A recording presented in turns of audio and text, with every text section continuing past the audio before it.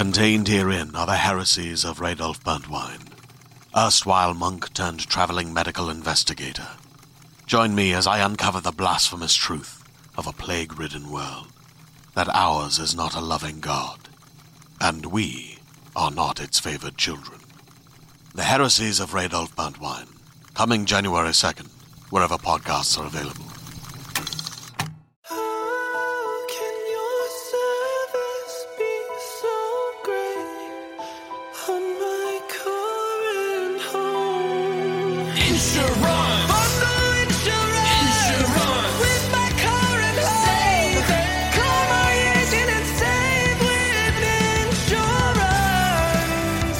Get a quote at AAA.com/insurance and save by bundling auto and home.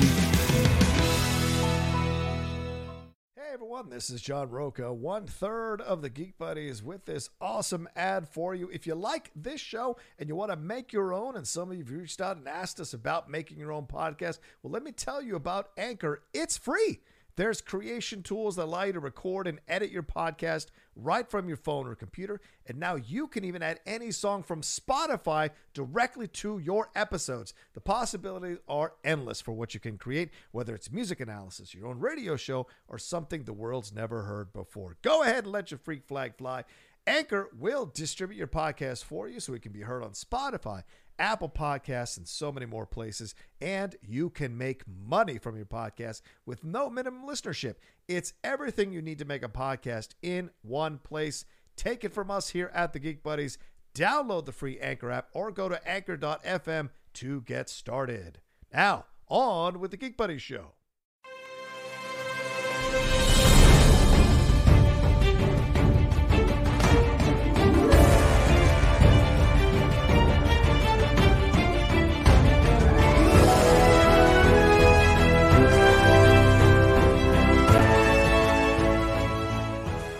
Hello, everybody. Welcome to a brand new episode of the Geek Buddies. Hey! The clap really helps. The clap does help. Thank you. You know, somebody asked me the other day, they're like, why do you guys do that? And I revealed the dark secret of the Geek Buddies, which is the very first time when we did our very first podcast, audio only at Johnny's. Yeah. We just did it. Yeah, it was totally organic.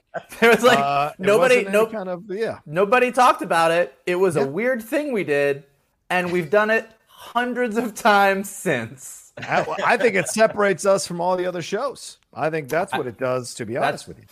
That's the one. That's the thing that did it. Yeah. So if you want to judge us, you go ahead and judge us. Wow, I was just making an observation. Sorry about that. Oh, Jesus. I got a little heated, got a little hot on the collar. No, I'm excited. Thank you all so much for joining us here today on the Geek Buddies. Got so much to get into. But first, we'd be remiss not to say a huge thank you to all of you who've been enjoying our WandaVision reviews. Our last one climbing up past 18,000 views. Insane to think about, so thank you all so much. We did a 1 and 2 as one. 3 is 1, 4 is 1 now. Our last one is 5, and we will be back again this weekend for our review of episode 6. I was worried. I don't know about you guys, but I was worried because it was a 2-hour review. I wasn't sure people were going to want to necessarily listen or watch a 2-hour review, and I'll be damned if they didn't at really good numbers for the channel. So thank you all so much. And don't forget, you can always listen to them as well on the Geek Buddies podcast feed. It is a separate feed. Just look for the Geek Buddies, and you'll find it there wherever you download podcasts and what have you. So, all right. I am the Outlaw John Roca, writer, producer, and host here on the Outlaw Nation. And I'm joined by these two gentlemen as my co-hosts. This is Michael Vogel. I am a writer and producer of animated TV shows and movies. And this is Shannon McClung. I'm an animation writer and a television actor, where you may have seen me on Modern Family, Brooklyn Nine-Nine, and The Goldbergs. By the way, Lily and I are taking a trip through Brooklyn Nine-Nine again and enjoying certain episodes. We just saw the I don't know if you guys watched Brooklyn Nine-Nine, all of it, but there's a great sequence where he's trying to be an undercover poker player, and Andre Braugher is dealing with his addiction to gambling. It is hilarious. Very, very funny. Brooklyn Nine-Nine is a great show. I mean, it is one of those shows, at least for me, like it's always nice to book an acting job, but it's even better when it's on a show that you watch. Yeah. So, I mean, I can't tell you how many, I don't have a DVR anymore, but all the DVR'd episodes of shows that I happen to be on that I don't watch, that would just sit there and gather dust. Whereas Brooklyn Nine-Nine, I go back and watch myself all the time. Wow. Wow. Hello. Hello. Okay. Good to know. You hear that on the TV shows? He doesn't like you. Anyway, that's not what we're here to talk about. We're going to get into a lot of geek news items that are happening in the world of geekdom and nerddom here in the entertainment industry. For those of you who are new, thank you so much for coming aboard the Geek Buddies train. For those of you who are not new, thanks for staying aboard the Geek Buddies train. You know this, but the new people, let's explain how the show works. Each of us presents a geek news item. We talk about it amongst ourselves, and then we take a little bit of a mini break and then jump into our main topic. And today, our main topic is going to be addressing the very powerful, heartbreaking, devastating statements from Charisma Carpenter that broke this morning about her interactions with Joss Whedon while she was working on the TV show Buffy and Angel with him, and the reactions to it, and also, just overall how we're approaching this new post-Me Too, post-Black Lives Matter world, and how we feel about finding out about all these things about about people we used to respect and whose work we used to enjoy. So we're going to get into all of that for sure. But first, I think, Michael, you're up first with the first geek news item we're talking about, right? I am. I got a little double header today in the world of everybody's favorite web slinger. A couple pieces of important Spider-Man info for all of you Spidey fans out there. First one is that our buddy Tom Holland, who is known throughout the world for not being able to keep a secret on Marvel movies, is apparently laying out some truths for everybody. There's been a lot of rumors about Spider-Man 3 involving the multiverse. We know that a lot of Spidey's villains from other Spider-Man franchises will be appearing in the movie. And there's been a lot of rumors about Tobey Maguire, Andrew Garfield, kind of a real-life Into the Spider-Verse happening with Spider-Man 3. Well, in a recent Esquire interview, Holland said that neither Maguire nor Garfield will be reprising their roles as Spidey. He says they will not be appearing in the film unless they've hidden the most massive piece of information from me, which I think is too big a secret for them to keep from me. But as of yet, no, it'll be a continuation of the Spider-Man movies that we've been making. Maybe? I don't know. Well, before I get to my second piece of news, Tom Holland, I personally think a lot of the Tom Holland spoiling things in Marvel is a wonderfully calculated plan by the Marvel PR team and not him accidentally spoiling things. But that's just my opinion. You're going to defend Tom, but come after John. Okay, I like it. Cool. It's less of a defending Tom and more of a just saying this is a really nice PR stunt. But I do think that not sure. I think that what's going to happen in this Spider-Man 3 is such a giant question mark. A lot of what we talk about in our WandaVision reviews about the opening of the multiverse ties into this. And given that we know some of these previous villains, I think we talked about this previously, that all those villains and more Spider-Man and everything, at a certain point, the movie becomes just too heavy and it doesn't become a continuation of the story that they've laid out in Far From Home and Homecoming. Right. So I think it'll be interesting to see, but I take everything with a grain of salt at this point. Like, are they trying to lead us off the trail? Or are they not? I don't know. What do you guys think? Well, I don't think that Tom Holland is going to be the representative to come out for Marvel and say, no, they're not in this. But also remember, we have 5 MCU projects to get through to get to Spider-Man. So the idea, we got trailers for Black Widow, we got trailers for the Disney Plus series. We haven't seen a thing from Shang-Chi or a thing from Eternals yet. And these are all coming out before Spider-Man. So I think any sort of big revelations, Marvel has a very tight lid on what they want to be released. So I don't think they had any issue with Tom Holland being and there are caveats in that statement. That would be a hard thing to hide from me. That certainly doesn't mean that they can't do it. Do I think they're going to be in the movie? As you said, Vogel, it's a lot of movie. It's going to be a lot of movie, and squeezing in 2 more two more Spideys would be a grand undertaking. I sure hope that we see it. I would love to see the three of those guys on screen together, even just for a moment. Yeah, and let's remember, I mean, Tom Holland admitted that he thought that what they were shooting at the end of Endgame was a wedding scene or something, even though everybody's in all black. I don't know how he would think that, but he thought it was a wedding scene or some kind of celebration. He did not know it was a funeral necessarily for Tony Stark until he got on set. So, yeah, Mike, you might be 100% right that this is a narrative they throw in there because obviously if someone was really spoiling stuff, the studio would be coming down hard on this person with fines and with issues. All of us, I'm sure, have experience with NDAs and what could happen if you violate those NDAs. So to me, it would be kind of surprising that they have a guy who's their prominent Spider-Man who's consistently spoiling stuff before on purpose or quote unquote accidentally or whatever. So whatever with that. But I do kind of feel like this is an interesting swerve at this moment. Is he trying to preserve the secrets? Or have they really hidden this from him and he has no scenes with these guys? Because that's the concern I have is that they're totally in the movie. They're just not in the movie with him. So what does he need to know about it? Well, let me be clear on one thing here is that when nothing that Tom Holland says in here is a Tom Holland just shot off at the mouth. Like Tom Holland during his Esquire interview has a PR person that is there. Right. And after the interview, if he does shoot off his mouth, has a PR person that will be like, hey, don't say this thing. Right. Like the fact that this is in here means Marvel is okay with him saying this thing. Like this is not a Marvel, like Kevin Feige was like, God damn it, Tom. Like that's not how all this works. So Tom saying this, whether it is an absolute true statement and they are not in the movie, whether it is sort of a wink and a nod and you're going to see what we meant, like whatever it is, this isn't just Tom Holland just saying shit. Like this is Marvel is letting us know through Tom Holland, I believe. Maybe I could be wrong, but I'm pretty sure.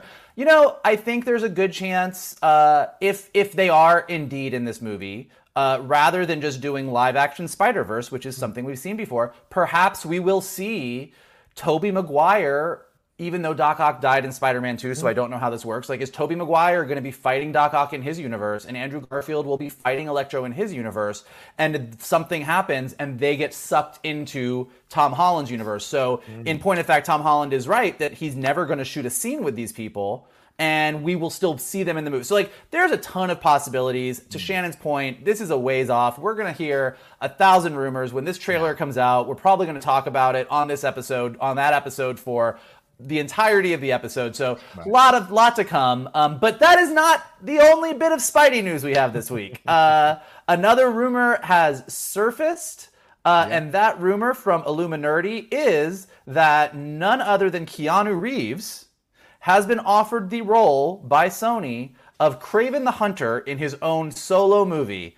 So this is not part of the Homecoming, Far From Home, Spider-Man 3 universe. This is part of the Venom, Morbius, Spider-Man villains in their own movies that maybe one day will appear with Spider-Man or be in the MCU or maybe not. Who the fuck knows what's happening because there's so many things happening. But yeah, so along those lines, this would be sort of Keanu Reeves as the anti-hero, Kraven the Hunter. Again, just rumors at this point, but well, what do you guys think about a Kraven the Hunter movie? Listen, there is nobody in the Spidey villain side of things that I love more than Kraven the Hunter. Really? Something about him. Yeah, Rhino is cool. Green Goblin bores me. Hobgoblin bores me. But like Kraven has always been interesting to me, John Roca, not Michael Vogel, John Roca. I'm clear. I'm clear. Okay, I want to make it clear. I just love the idea of a dude who could care less about socks or shirts and roaming around and, kind of tracking him down like he's an animal. There was something always interesting about Kraven the Hunter that I found myself drawn to all the time. You never can explain what villains stand out to you. They just do. And Kraven always stood out to me, and I liked it. He's a built dude. He's Eastern European. There's a lot of they put in a lot of his story. They fleshed out rather a lot of his story with some tragedy, with some anger, with some issues he has to explore and resolve. He's not initially when he was presented, he's like a one-note character, but they've done a really good job over the last few decades, kind of building out his character a little more and fleshing it out. And I like that. Give it a little more life. And so you jump into the situation here and you go, okay, this will be fun. But I don't know if Keanu is the way I would go. I mean, to me, Tom Hardy is more the physical look of Craven. He's a big dude, and I don't know that Keanu radiates it for me. And look, Keanu's not really the best at accents, and I love Keanu, but he's not really the best at accents. So to me, it worries me on that level that we're getting a Craven that's going to be fun, but not going to be Craven. And I think that's my hesitation here. But I don't fault them for offering it to Keanu. The Keanu-sance is happening, so why not take advantage of it? Mikey, please. No. I want to hear Shannon's first. I want to hear Shannon's first, and then I'll respond to that stirring, passionate love of the Eastern European swarthy, shirtless man that you have. I didn't say swarthy. The entire time that John was talking about his love for Craven, all I see is a John Roca cosplay with his lion vest and his leopard print leggings. Just need to get a six-pack someday. Craven's one of those characters that I feel like if he's going to be in a Spidey movie, I don't know if he's the guy to be in a whole movie. I thought he and Lizard would be a really interesting villain pair to have together in a film. As a whole movie, I don't know, man. I mean, they can make a whole movie at it. They can make a whole movie out of any character.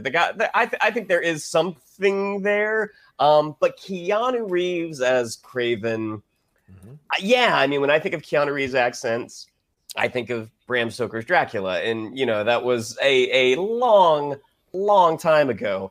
But also Keanu, as amazing as he looks, he is almost 60. So again, the idea that you're strapping this potential franchise onto a guy who's almost 60 years old, and it's more than likely going to be an exceptionally physical role. It certainly can be done. I mean, it's not impossible. Mission Impossible, because that's the guy who does action later in life. But yeah, I just don't think that Keanu Reeves is the guy to play this. It seems like if this is actually true, it's more casting a name rather than casting the person that's appropriate for the character. Yeah. Go ahead, Mike.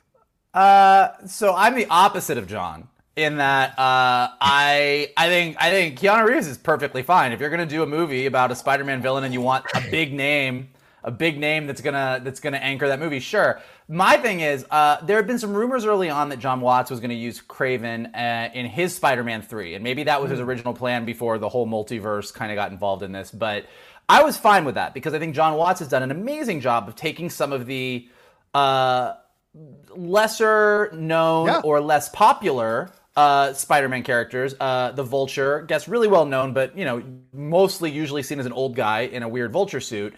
Mysterio kind of seen as like the cheesy sorcerer guy, and really kind of grounding them in a cool and new and interesting way to kind of breathe new life into those characters. So when John Watts was potentially going to do that in a third Spider-Man movie, I was on board. Like, he was going down the line of taking these sort of like second tier Spider-Man characters and like rocketing them up to like first tier. And I was down with that. Craven as a character to carry his entire own movie, Keanu Reeves aside, I just don't know what is really there. Venom, as much as I dislike the Venom movie, I get it's the symbiote. It's a thing. It's like the biggest Marvel character. Even Morbius with the whole, we're going down this vampire road. It's like, okay, kind of a lesser known Spider-Man character. I can see it. Craven really feels like it's not as bad as when those rumors surfaced that Sony was going to do like an Aunt May movie where she used to be a spy or something that was really like, you are really stretching here. But, Craven is like, he's a hunter. He's a really good hunter. But like when he's not hunting Spider-Man, which he wouldn't be in this movie, he's just hunting something. I'm like, okay, I guess. I don't know. What do you consider top tier Spider-Man villains exactly?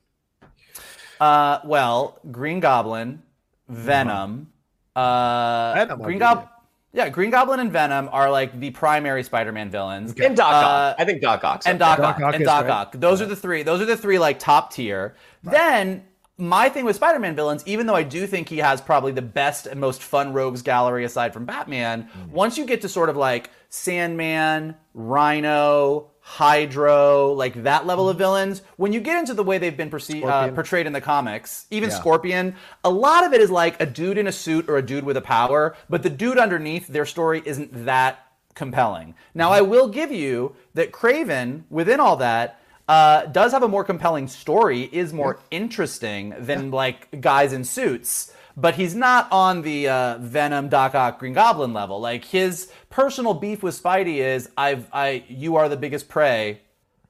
I shall hunt you. Yes. As opposed to Harry Osborn, right? You get away with everything. I want what you have. Yeah, I mean, it's just like I find more connection to a man going after something to hunt it down over a whiny teenager trying to be his dad. I'll give way more credibility to that than to Harry or Norman Osborn, for God's sake. So I've never understood the Green Goblin Hobgoblin obsession for me. I've always been kind of bored with their stories. But Kraven's Last Hunt is an awesome arc in the Spider-Man comics. And I'm telling you, there's more to explore here. And he hunts down, and he hunts down other people besides Spider-Man. Sometimes he hunts down criminals too. He has been an anti-hero. He has worked with Spider-Man. He was associated with Squirrel Girl at times. So he's got like tentacles, lack of a Doc Ock reference there, but he's got tentacles throughout the Spider-Man universe that I think are a little more potent than you want to give him credit for. You know, I'm sorry he's an alpha straight male, uber alpha straight male, but that shouldn't discount. I'm just throwing it out there. That shouldn't discount him from being considered a top tier villain. The very fact that I'm your co-host clearly shows I have no issue with alpha straight males. I like musicals, though. But I just, listen, I would say that, like, when you're building a Spider-Man story, and then we can move on for this, but like, when you're building a Spider-Man story, your issues with whiny teenagers aside, like, the more interesting villains to me, not just in Spider-Man, but in any character, is the personal connection. It's the personal, like, why do these two people butt against each other? Fair point. And I just think that, you know, Norman, and for sure there are times in the comics that the Norman and Harry stuff has been overmined or has been cheesy or has been a little bit too soap operatic. But in general, that dynamic of Norman being this like this genius hard father who treats his son horribly but treats Peter really well, and yet Peter and Harry are friends. That's an interesting dynamic from a character standpoint to play with. Doc Ock has always been just a very fascinating villain. Again, like most of and then Venom is kind of at the opposite end of things, like just this like force of nature that's too much for Spider-Man to deal with, that is just sort of singularly obsessed with him. So I think there's a lot of fun there. Look, you can have a ton of fun with Kraven. And like I said, when John Watts was going to do it, I was 1,000% on board for it. I just question whether audiences at large will be super excited to see Keanu Reeves leaping around from building to building and sniffing the trail of whatever villain it is he's hunting down. Yeah, and you know, here's the thing. I know we'll move on from this, and Shannon, please chime in if you feel like it. But like, this is maybe why you cast someone like Keanu Reeves, Mike. You might have an excellent point here. This idea that, well, he's not that well known, and people kind of just reduce him to a one-note hunter character. Well, you cast someone like Keanu to get people interested in seeing what they can create here, and Keanu can play levels. Certainly, he's done so in other films, so he can get there. Constantine, I thought he was great in Constantine. You know, and so. Yeah, well, don't do that, man. That's one role. I love Keanu. I will always love Keanu. Yeah, and he's great in Constantine. I mean, he can play these roles that of weightier stuff going on with. Yeah, is he Daniel Day-Lewis? No, but he could play a role like Kraven within the world of what they've created. I mean, Tom Hardy was doing the best he could with that crappy Venom movie, and it made $800 million. So, I mean, certainly there's a possibility here that someone like Keanu can bring something to this character and make it more interesting and make people get more interested in it. I mean, Iron Man was considered second tier in Marvel, and Robert Downey Jr. elevated it. So you just never know, and maybe this is the route they're taking. Mike, would you be more jazzed for the Kraven movie if Squirrel Girl was going to be in it as well? Ooh. That would be I will be more jazzed for literally any movie on the planet if you tell me Squirrel Girl is also going to be in it. So you could be like, hey guys, we're going to reboot Schindler's List. Well, that's offensive. Squirrel Girl's in it. I'm like, well, now I'm interested. So, hey, I'm in. Let's just see. Who knows? For the record, Michael is Jewish and consenting. So I want to make sure I don't want to have any problems down the road. Yeah. All right. Just so we're clear, everybody listening, I don't actually want a Schindler's List reboot. And I certainly don't want one with Squirrel Girl. Yeah. But you would be interested. You'd want to know. Oh my God. You'd want to know what that was about. All right, let's. Speaking of creepy shit, let's move on. We'll find out what happens with that. Certainly, we'll see if it's true. And the Illuminati at times do break scoops that actually come true. So it's one we should definitely keep a tab on for sure. All right, so next up, I think it's me here talking about Michael's favorite subject, that is Zack Snyder's Justice League.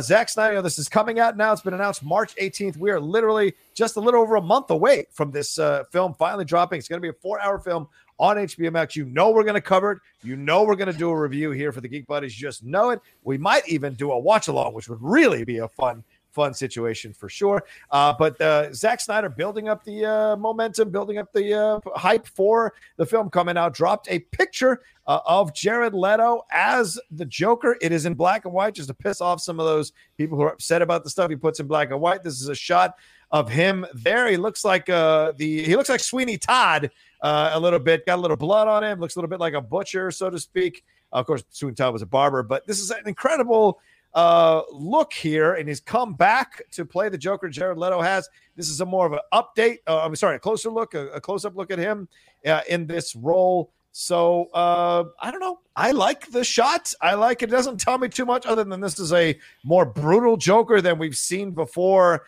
aside from maybe from Joaquin Phoenix. So, gentlemen, what do you think about this picture? Do you like this, that he's releasing this? Does this get you any more hyped for it at all? For the movie, not at all, because I do agree. Like that is a really cool picture. That's a really cool version of the Joker that is vastly different than the version of Jared Leto's Joker we got in Suicide Squad. Mm-hmm. In terms of what it's going to mean for the movie, how much is he going to be in it? Like it's not like he's going to be peppered throughout the film. I might be wrong. I don't think I am. Mm-hmm.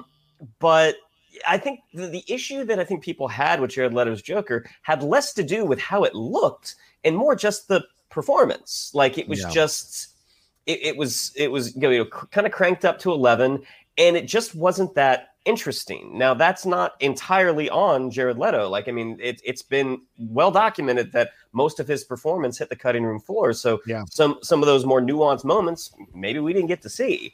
But I mean, it's a great photo. Like it's a really, really cool looking picture. I just don't know how it's going to impact the final product that will be Zack Snyder's Justice League. Yeah, a little background, Mike. It will apparently take place in the Nightmare world, a dark vision of the future Batman experiences where Darkseid, the Lord of Apocalypse, has decimated Earth, and the Joker has narrowly escaped capture by Batman in the Suicide Squad. So this will be the first time these characters will meet on screen in this version of the universe.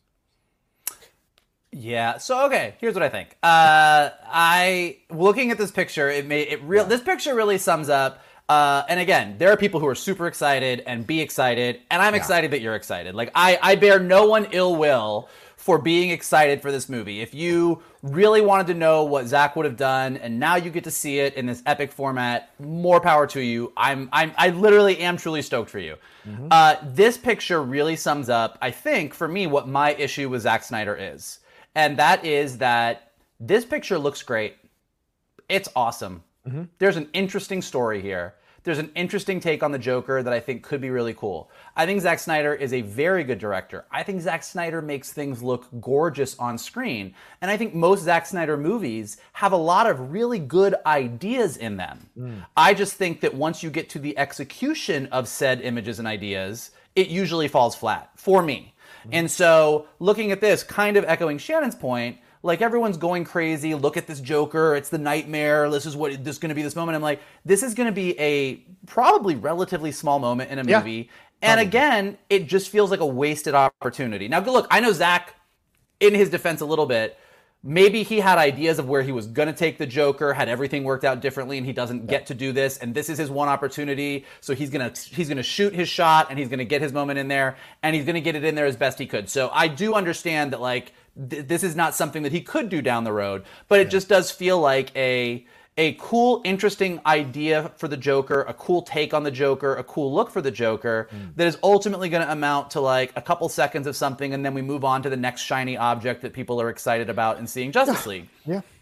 That's a fair point you bring up, Mike. Absolutely. It probably will be a small part of the movie. HBO Max released a press release for it. Joker appears in the new film during a sequence set on a ruined Earth after the alien tyrant Darkseid invades and decimates the planet. It's a dream sequence, a psychic vision experienced by Ben Affleck's Bruce Wayne that reveals what will happen if the superheroes fail to stop the onslaught. Joker is sort of the ghost of Christmas yet to come, supplying motivation through terror. So certainly from that picture, terror does come in, blood all over him and whatever. And I don't know what room he's sitting in.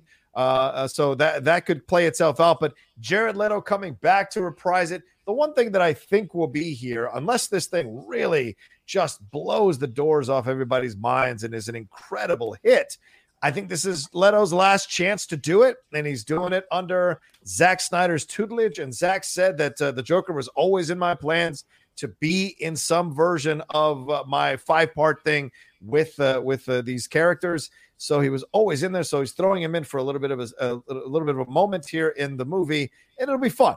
For those who like it, I think it'll be fun to see him do it. And then that's it. Like, I don't think we'll ever see Jared Leto do the Joker again. Remember, there had been all these talks about Harley Quinn and Joker and all this stuff, and I think this is pretty much it.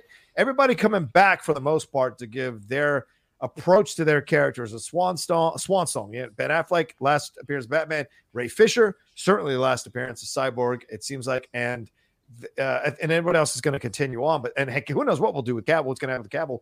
But this is certainly his last attempt at the Joker, and then we're done with it. So if nothing else, it indicates that he's coming back into the version of the Joker that the Suicide Squad had kind of hinted at, but never really followed through on. And we don't know, Shannon, you bring up the cuts. We don't know if those were studio cuts or David Ayer cuts, right? We don't know, because David Ayer says there's a cut of his film that is out there that is even more finished than Zack Snyder's was that could come out. And if we ever get that, maybe we'll find out if those scenes get put back in, what the actual arc was going to be with Joker and Harley Quinn in that particular movie. I don't know.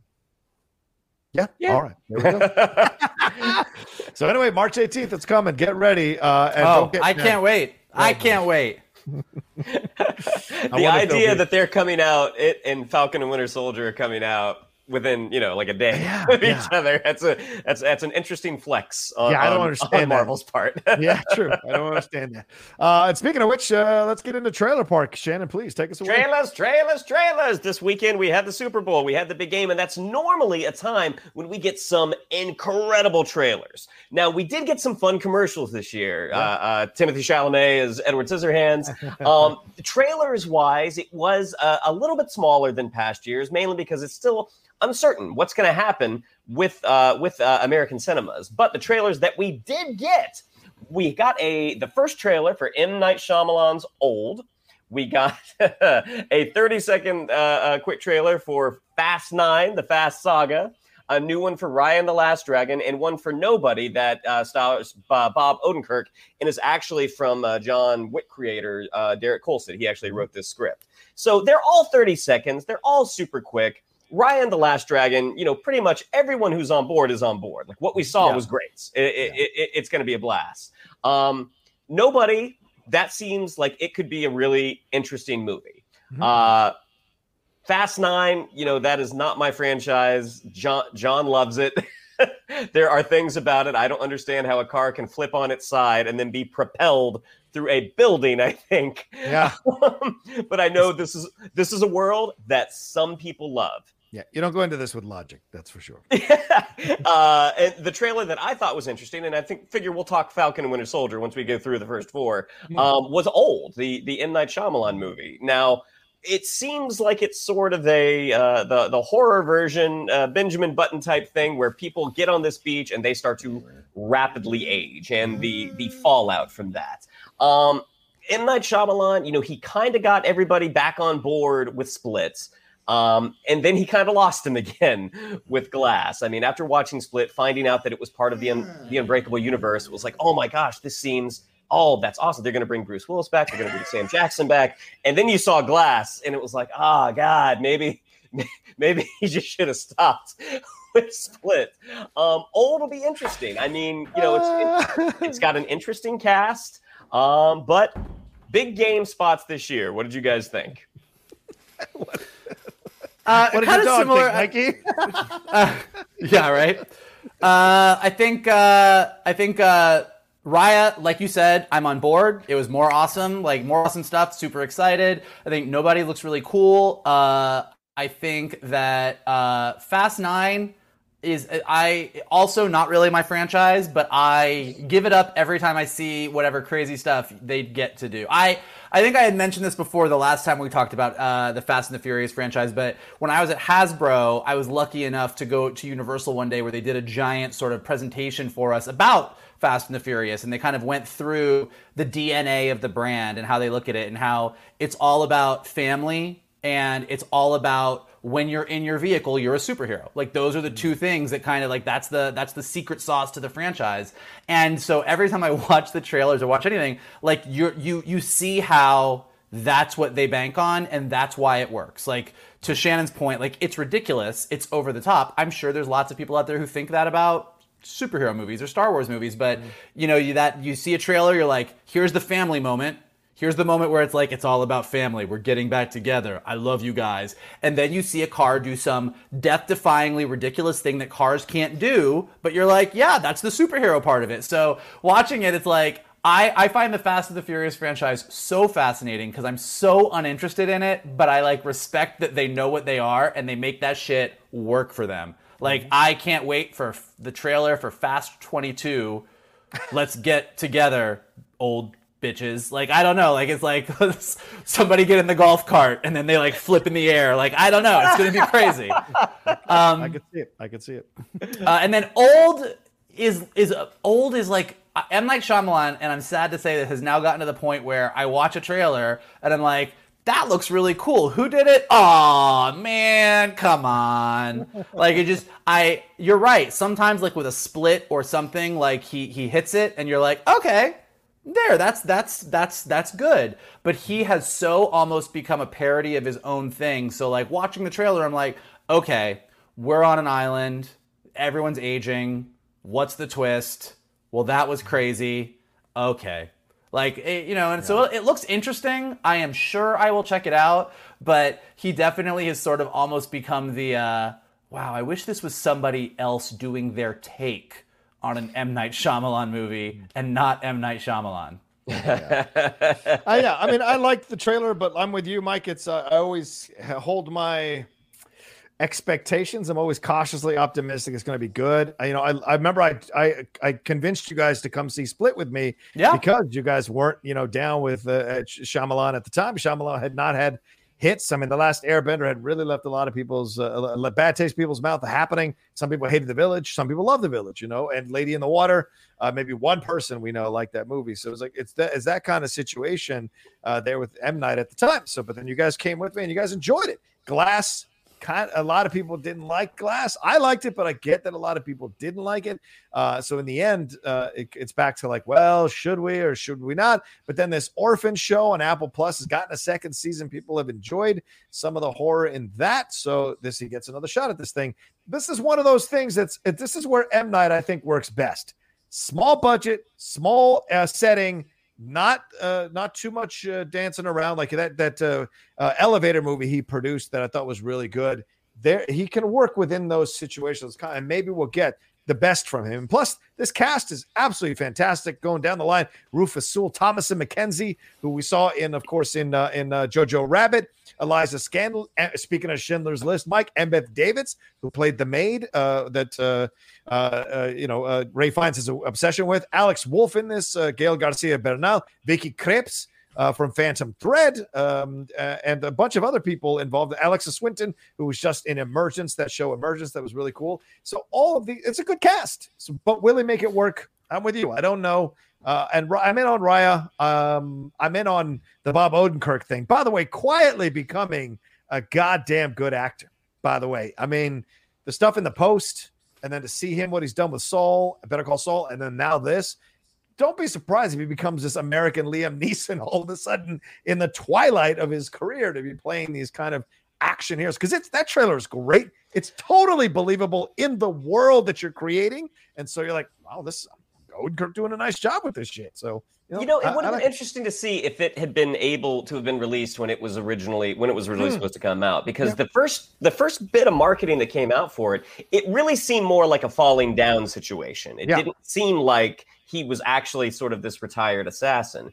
And now we see it's got more shades of like The Long Kiss Goodnight, that you have this, without the amnesia. I mean, it's this guy who has left this life and hidden his past away, and for whatever reason he has to start kicking ass again.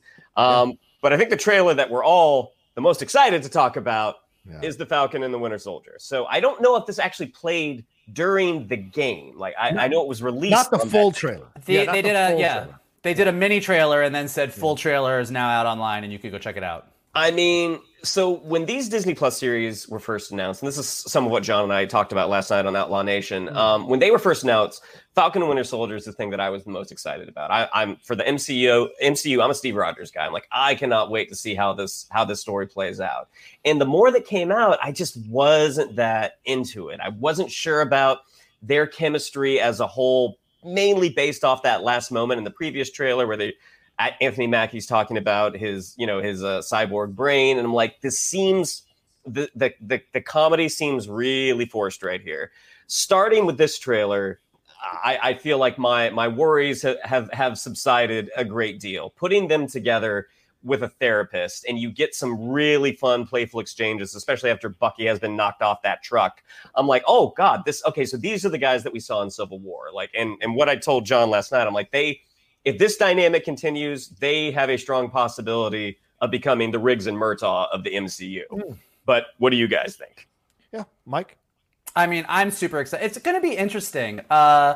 It's going to be such a different show from WandaVision. Yes. I think that as we are all in the midst of trying to unravel the mystery that is WandaVision and speculating on every single moment and every single tease and every single image in the background, and this feels much more like it's going to be a straight down the line Marvel action movie, which I don't say in a bad way, because I think that this is what's great about the MCU at this point, is that WandaVision is an offshoot of kind of the weirder parts of the MCU, the Doctor Strange, the Mind Stones, the Infinity stuff. And you look at, it's Falcon, it's Winter Soldier, it's Agent 13, it's Zemo. Like, this is a continuation of the Cap movies. This is a continuation of if you look at Captain America, the First Avenger, you look at Winter Soldier, you look at Civil War, it is what does it mean to be a hero? What does it mean to do the right thing? What does it mean when the world is telling you what you're doing is wrong and you know it's right? And everything about this story that they're hinting at seems like it's about that. Like, as much as I agree with Shannon that the interplay between the two of them is a lot of fun, them with the therapist is just great Marvel character-based comedy. I'm actually really curious about sort of what's driving this story forward. Like Zemo coming back post-Civil War, where he more or less did break the Avengers. He succeeded in his plan, as basic and simple as it was, and him showing up and in the trailer saying, the world doesn't need superheroes, and that his mission isn't complete, and that he still wants to destroy these people and their lives. And knowing that in Civil War, the way he did that wasn't with a bomb, wasn't with a super soldier of his own, but it was like using what was really in the world against them, like using the fact that Bucky had killed Tony's parents, and turning Tony and Cap against each other. And I think that here he's going to do the same thing. I mean, there's been a lot of talk and a lot of suspicion that because Falcon is now the new Captain America, they're going to follow what they did in the comics a lot and kind of deal with systemic racism in the superhero world. And because we know in the history of comic books that there were also black soldiers who were experimented on with the super soldier serum before they gave it to Steve Rogers, I have a suspicion that what Zemo is going to use against them and against Falcon being the new Captain America might be some of that stuff. So that's all just conjecture on my part. That's me watching something and going, this is what I hope we get to see. If that's not it, I'm sure it's still going to be awesome. But the fact that that's where I suspect this is going based on what these trailers are kind of starting to reveal, I'm super into it. Yeah, I like the fact that you've got 3 point of views that are going to, or 4 point of views that are really going to be highlighted throughout this series, right? You got Falcon, you got Winter Soldier, you got Baron Zemo, and you got Homie playing, who's Wyatt Russell's character. You got him adhering more to a government that wants to use him to implement whatever political ideology that happens to be consuming the government at the time. Whereas Steve was more of a person who questioned authority. You're imagining this person who will probably be the Captain America they want is a Captain America who is going to do whatever the government wants, right? Kind of like we saw in Dark Knight Returns with Superman, adhering to whatever Reagan told him to do. I think we're going to see that kind of, so juxtaposed, as you said, Mikey, with the idea of a black man looking at what that shield represents, as many people, and we're not discovering, but we're hearing louder and louder finally, and people are listening to the experiences of generations of Black Americans and what they think when they look at the flag, what they see that it symbolizes. That's going to be a fun approach. And then Bucky, remember, Bucky is still a displaced, out of time person, right? This is a guy who's at times vacillating between reality and non-reality, and then, of course, grew up in the 1940s, but of course, has been brought into the modern age and doing whatever, kept alive for numerous decades to essentially be an assassin, waking up from that. So what's that experience like for him? So all of these things are going to be thrown into the mix that I think are fun. Plus, we get Emily Van Camp, and I can't remember the actress's name, who's playing the woman who's fighting on the top of the 18-wheeler and kicking Winter Soldier's butt. I don't remember her name, but we're going to get that in this. So to me, the trailer looks fantastic, but it's going to be foundational with the interaction between the two guys. That's going to be the foundation of this all. Everything stems out from that. But you're right to point out the Captain America aspect of it all. Falcon and Winter Soldier, but that Captain America thing is going to loom large throughout the whole series. And they're spending $25 million per episode. That was reported the other day. That is a movie. Yeah. So I imagine these are going to be an hour long, each of these episodes. If it's half an hour for $25 million, that would shock the shit out of me, to be honest with you. I think they did say that Falcon, Winter Soldier, and Loki are both going to be closer to that one hour time. That makes sense to me. That makes sense. Like Rome was spent. Remember when Rome got canceled because they were spending $3 million per show? This is $25 million per episode. It's madness to even think about, but I'm excited for it. I can't wait to see it. Certainly looking forward to seeing more, and that's around the corner. And we will have reviews here on the on the Geek Buddies on the Outlaw Nation channel for sure. There will be reviews from us. We're still figuring out who we want to bring on as our fourth, but we will definitely be having reviews for that when it happens. So, and it will be dropping on March 19th, the day after Zack Snyder's Justice League. So, gentlemen, stay in town. There's going to be a lot of work to do. I think, on both those days. So, we'll see. All right, let's take a quick break, yes, and then jump into our main topic, shall we? All right, so we're back to talk about this main topic. As we woke up this morning, we got this notice on Twitter from Charisma Carpenter. She was an actress who was in Buffy and Angel under Joss Whedon's direction. She posted a 2-tweet thread pictures of her statement about her experiences working with Joss Whedon on multiple sets, and hashtagged it, "I stand with Ray Fisher," with 2 simple words, "my truth."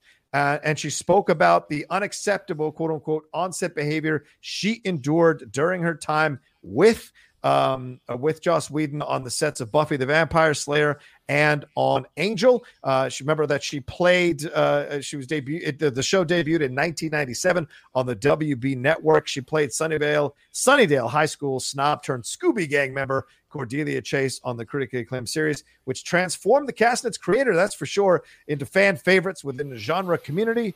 Behind the scenes, though, Carpenter says that Whedon frequently abused his power on set. While he found his misconduct amusing, it only served to intensify my performance anxiety, disempower me, alienate me from my peers. The disturbing incidents triggered a chronic physical condition from which I still suffer. She spoke about it here on both of these on this Twitter thread, as we mentioned earlier. Michael, let's just stop here. Let's address this here. By the way, this is the second part of it. Let's address it here. You look at this situation, you hear what she had to say, what she spoke about, how in depth she got into this situation. What is your feeling when you hear this? You've been on sets, you've worked with people who have been showrunners. You're seeing this coming out more and more. The Ray Fisher thing. So a lot of people were on its side. Some people went with WB. WB TV saying the investigation's over, we're moving on. So what's your feeling when you hear this and read these statements from Charisma Carpenter?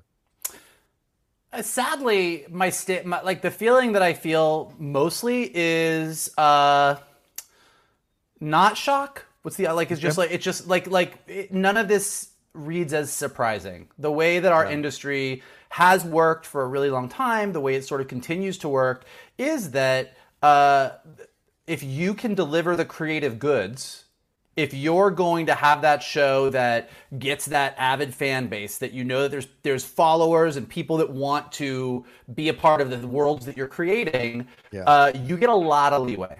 And you get away with a lot of stuff. And I think in the case of Joss Whedon, what we're seeing with, and again, we don't know the details of Ray Fisher, and aside from what she wrote, we don't know the specifics beyond that of what Charisma Carpenter's talking about. Yeah. But it does fall into this category of, it's not somebody who is doing some overt sort of physical abuse per se. A lot of this falls under a gray area, is what some people would try and call a gray area, which is I'm saying things, but I was joking. You're a sensitive actress. I didn't really mean that. It was a rough day, but of course I'm a friend to women. Like this is that area that falls under the category of, here's all the excuses that I as a man can use to say why I didn't really mean those things. Yeah. And I think that it's great that she spoke up. I think that, you know, Ray Fisher has sort of, we talked about this a few weeks ago. I mean, Ray Fisher for a while was like just an island out there on his own. Yeah. And, you know, Jason Momoa finally stepped up and kind of said he was behind him. And the sort of lack of support for Joss from the rest of the Justice League cast kind of spoke for itself. But not everybody was stepping up and saying, this is exactly what happened. Like and that in and of itself speaks to the fact that, look, as popular and in demand as a lot of actors and actresses are, there's a lot of them that still behind the scenes have that fear. Like, if I speak out against a director, if I speak out against the studio, like I'm not touching this. And so for Charisma Carpenter, whose career you could easily say was built on Buffy, which is the world that Joss, you know, brought not to life, I guess. Well, you know, brought to popularity, kind of made part of like the massive mainstream. Yeah.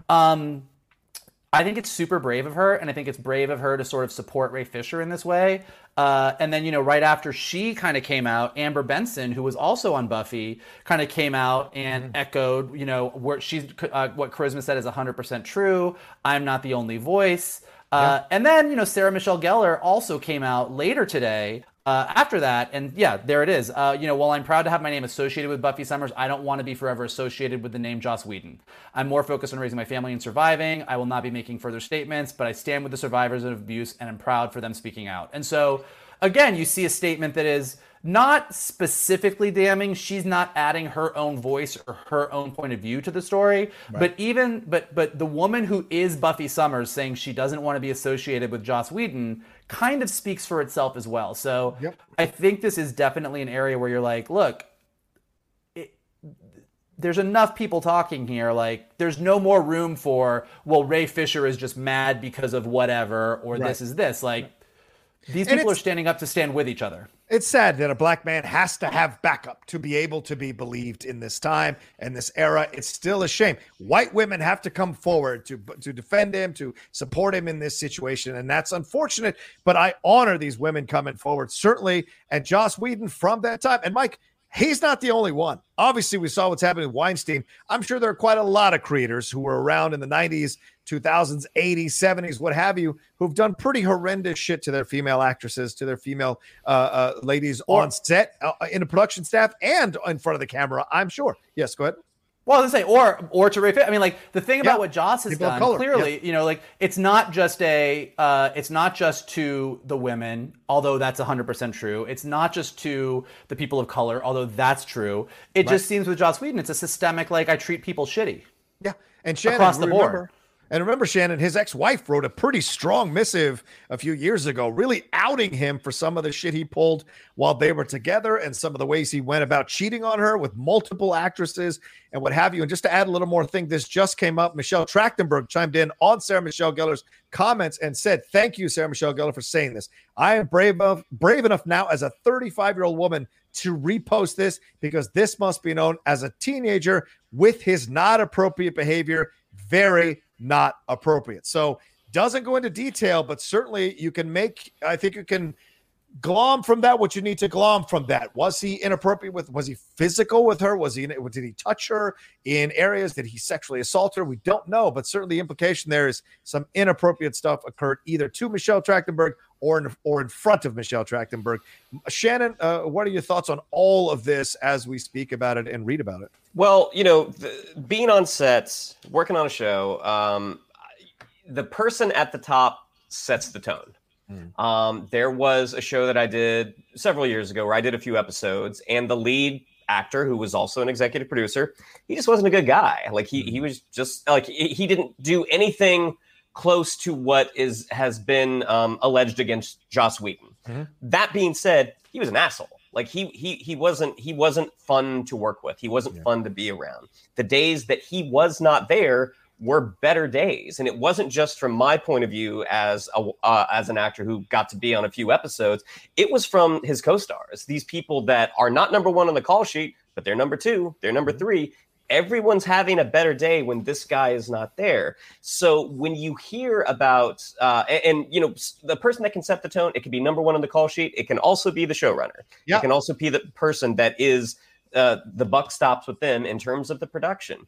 And the thing about the whole absolute power corrupts absolutely, 100%. Because as Mike said, as long as you kind of deliver the goods at the end of the day, that tends to be the most important thing from the business side. They just want to know that you're making your day.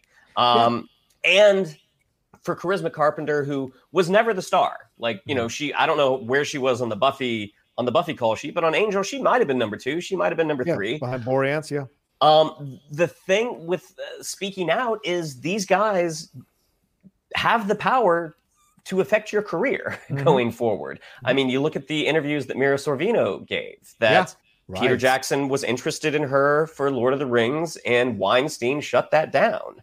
So as a performer or as anyone, as a subordinate, you will make excuses because you're concerned about your own personal well-being. And there's nothing wrong with that. Like, you want to make sure there's no guarantees in this business that you're going to have a job next week. If you get labeled as difficult, if you get labeled as argumentative, the people that are asking about you for future jobs, they're not asking you. They're asking the people that you worked with previously. And if you piss off the wrong person, they might say, "Oh yeah, totally not worth working with. Don't hire them." So it makes sense that people do not say anything for a very, very long time. This is sorry, Mike, go ahead. No, go ahead. I was just going, this is a cousin to, she's really difficult to work with. This is like a cousin connected to that. This idea, I want to be able to do what I want to do to this woman and grab her butt or fondle her in some way, or be overly affectionate that makes them uncomfortable because I'm indulging my instincts to be able to do that because I'm cock of the walk. I'm the king on the set here. I can do what I like. And if that person rejects my advances or is uncomfortable or pushes me away, then I can talk crap about them later and say, "Oh, this person's difficult to work with," if you know what I mean. So it's a very, and the thing about this situation also, gentlemen, is this is even more insidiously toxic than some of these other things we've heard of, because this was his shows were supposed to stand for female empowerment, female strength, female independence, coming out there and be kind of a slap in the face to the male-led superhero type of stuff. And here he is doing the toxicity of men on sets, abusing these women verbally and maybe physically and what have you. It's even more of a mind fuck when you think about it, and the sadness of it all, that even something that stood for something so powerful might have some of its power taken away, kind of like with J.K. Rowling in the Harry Potter situation. Well, it's 100% like the J.K. Rowling. I mean, look, we will. I mean, we're definitely well into the area of cancel culture and this whole thing that is a huge debate that we all debate right now, which is, oh, well, is this all SJW political stuff? Like, are we just going to come after Joss? Are we coming after J.K. Rowling? Are we doing this? Or is this people having to finally own what they say, own what they do, own what they've done? And look, I don't know the answer. Like, I don't think anybody really does know the answer. But to your point, on Buffy specifically, and I think along what Sarah Michelle Gellar said and the way she said it, I think it's a hard thing to do. It would be great if in real life the people who were shitty were also shitty at their jobs. Yeah. Like, it would be great. It would make things a lot easier. Yeah. It would make things a lot easier if the assholes who treated people shitty on set also made shitty movies. Yep. But sometimes that's not the case. Sometimes you can say horrible things about trans people and still create one of the most compelling wizarding fantasy series in the past generation. Sometimes you treat people absolutely like garbage on set, apparently, and you create one of the most popular, enduring TV shows about a vampire slayer. You know, so I mean, it's challenging because I know so many people that. So many women that for them Buffy was their show. Like, they grew up on Buffy. That was their girl power. That was the woman they looked up to. People who love Firefly, people who love all these things. And I think it's the same thing that the Harry Potter fandom is dealing with right now, or many people in the Harry Potter fandom, where you're like, the person who created the thing that I love, I don't really love anymore, but I still love the thing, and I'm trying to square where I feel with that. And I think that the more that these stories come out, the more we find out these things, I think that's going to be a thing that a lot of people in a lot of fandoms are going to struggle with. And I think that it's hard. I don't really know what the answer is yet. Yeah, I don't think there is a concrete answer, Mike. Aside from all these creators coming in, stop doing this shit. If you get to be in a showrunner position, elevate people, elevate women, elevate people of color, hear their stories, hear their points of views, and respect their situations. You know, Charisma went on to speak about when she got pregnant. She said that he manipulatively weaponized my womanhood and my faith against me. He proceeded to attack my character, mock my religious beliefs, accused me of sabotaging the show, and then unceremoniously fired me the following season once I gave birth. And this was after what she claims multiple attempts by her and her agents to let Joss Whedon know that she had gotten pregnant, that she wanted to have this child. She was in fact, he asked her, are you going to keep it or are you going to get rid of it to stay on the show? Like, those kinds of things. You're like, wow. And I think all of us have had access to toxic work environments and have been around people who, like, you know, threaten your job or say, like, if you don't do this, you know, it's not going to look good for you. But those things, we've all had those experiences. This has taken it to the next level. And some people might say, well, why did she go on to do Angel if she was experiencing this?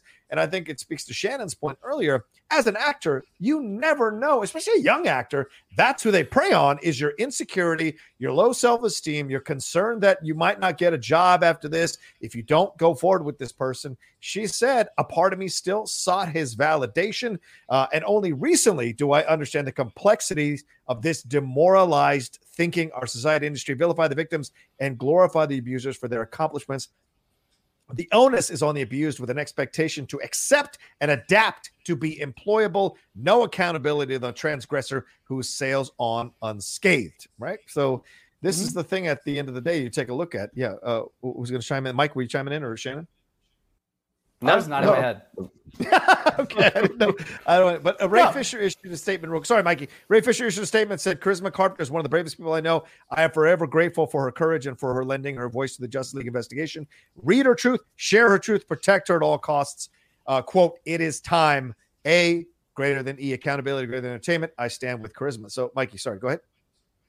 No, I was going to say, I think that, you know, it's just echoing what I said before. Is, I think, to your point, like, it bothers me that an actor who's trying to make their living is forced into this position of either standing up for what's right or being employed. I think it sucks that is the decision that they need to make. And I think that that's where Ray Fisher standing up and then having Charisma Carpenter, having these other actresses from the Joss Whedon universe step up behind him, I think it's showing, not to be cheesy about it, but like this is what we see in the movies that we love and the books that we read, which is you stand up and do the right thing, stand up and be brave and trust that people will stand up with you. Like, I think it's time that we as fans of these fantasy universes stop idolizing the people that are creating the universes and start emulating the characters within those universes. And I think that Ray Fisher and Charisma Carpenter and a lot of people are starting to do that.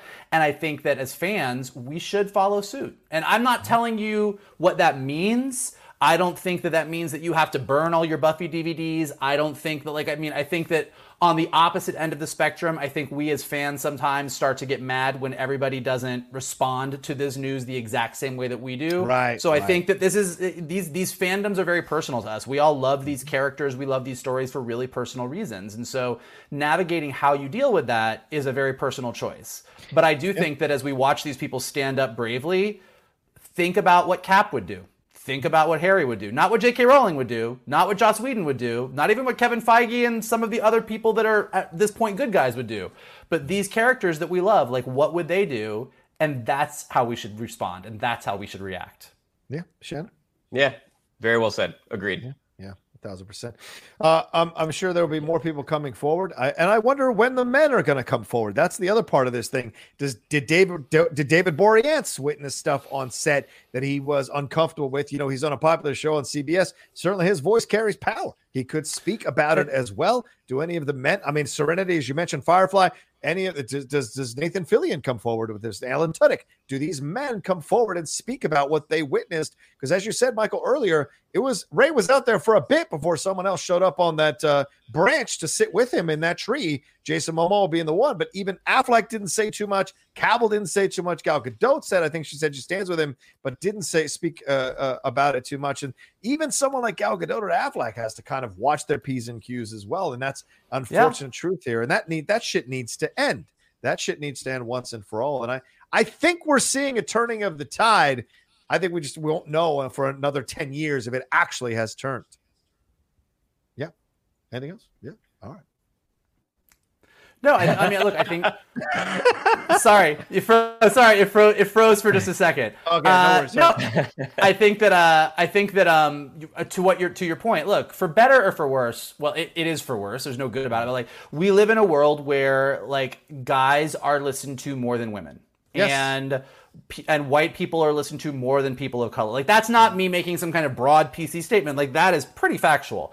And so I think you're absolutely right that it's sometimes a lot easier for the white straight guy to be like, oh yeah, I saw this thing on set, kind of made me uncomfortable, but we have a good relationship, like I'm fine, so I'm not going to do anything. And I think that, to what I was saying before, I think that like that's not how our heroes would act, so that's not how we should act. I keep thinking of the the Captain America Civil War quote about what is it? The tree. I'm not going to say it right. It doesn't matter what the press says, doesn't matter what the politicians or the news says, doesn't matter if the whole country decides that something is wrong, if something is right. You sit there and you tell them to move. Like, I think, not going to read the whole thing because I couldn't read it because it was too small. But I mean, that is the sentiment. It's the Ray Fisher did something that I think ultimately is going to be seen as really, really brave and not selfish and not for his career. And I think other people are now standing with him. And I hope more people do. And I wonder if this finally puts pressure on WB to it. Certainly Joss Whedon left the HBO show he was doing, but I wonder if this puts more pressure on WB to kind of relook at this situation. Certainly they haven't spoken about Ezra Miller. They haven't spoken a damn word about that. And you wonder if this whole situation, they've made it very clear they don't want Ray Fisher around. And Hamada has made this decision very clear as well. And Ray has gone after Hamada. So is this a burgeoning battle that is going to have more soldiers show up on Ray Fisher's side of things and force WB to finally confront this and speak about it? We shall see. I wonder. I mean, I think Warner Brothers has no intention of working with Joss Whedon anytime soon. I think with them, like the Joss Whedon, Ray Fisher of it all, I think they want to get themselves as far away from it as possible, and they're just circling the wagons and depending on your point of view, and I don't have inside information, so I don't know, either protecting or defending Jeff Johns. Yeah. I mean, I think that's really where I think they're circling the wagons and saying, let's separate ourselves from this as far as possible from both of these guys. And hopefully we can continue on over here. And maybe that'll work for them. Maybe it won't work for them. We'll see what other people have to say. For sure. Shannon, any final words for you, Rap? Yeah, I was going to say within certain jobs, self-preservation is a big thing. Yeah. And that's why a lot of people don't speak up. That's why they don't say things. So when someone does take that step, does put themselves out there, take that risk, you really hope that they get support from the big guns as well. Yeah, we'll see. We hope that happens. And for those of you who have gotten out of toxic work environments, once you were in it, and you had to survive and pay bills and do whatever. It's only when you get out of it that your eyes kind of wake up at what you were enduring. So hopefully you can extend some of that sympathy and understanding to these people who are speaking out about their experiences with Joss Whedon. All right, let's wrap this thing up. Thank you all so much for watching or listening to this episode of the Geek Buddies. We can't thank you enough for taking the chance on us or for continuing to be on the Geek Buddies train. Shannon, what do we have to tell them? Yeah, if you'd like to follow us on social media, on Twitter, it's @geek_buddies, on Instagram @the_geek_buddies. If you'd like to follow me on social media, on Twitter, it's @Shannon_McClung, on Instagram @Shannon the Geek Buddy. If you would like to follow Mr. Vogel, it is @MKToon. If you would like to follow Mr. Roca, it is @TheRocaSays. Mikey? Like Johnny said at the beginning of the show, we are thrilled to have so many people coming in and finding us through our reviews. We are thrilled that we have so many people checking out the WandaVision reviews. We hope you stay with us through all of the amazing TV shows that are coming out in the next year. And if you are checking out Geek Buddies for the first time because of the WandaVision reviews, then here's some things that you can do if you enjoyed the conversation. Like the post down below, subscribe to Johnny's page, check out our other awesome and amazing Geek Buddies content, leave a comment below. As you guys know, we check all the comments, we read what you guys have to say. We love that our comment chains are like a lot cooler and more fun and more interesting and less toxic than most other chains. Like, we actually like that you guys engage with each other and don't go crazy. So let's keep more of those conversations going down below. And then the best thing that you guys can do, if you do follow us on Twitter, as Shannon said, repost this video, retweet this video. We've had so many wonderful people in the past few weeks saying how much they love the WandaVision reviews, how that is their favorite review online. We want the same love coming from the Geek Buddy stuff, so retweet this, send it around, tell people to check it out. We really appreciate it. We really appreciate all of you, and that is what we've got to say. Absolutely. And certainly Shannon got a taste of that last night, and you got a taste of it as well when you were a guest on the Outlaw Nation show, Mikey. So many people coming forward to say how much they've enjoyed Geek Buddies. So thank you all so much for doing that. All right, we're out of here. Much love to you. Make sure you practice your social distancing, wear your mask, take care of yourselves, and then come back and join us for our WandaVision review this weekend. And next week for another brand new episode. We'll be going live with the Geek Buddies next week. We'll announce the date and the time, but we are going live next week with the Geek Buddies, and we'll talk to you then. Take care of yourselves and much love. From the Geek Buddies! Hey!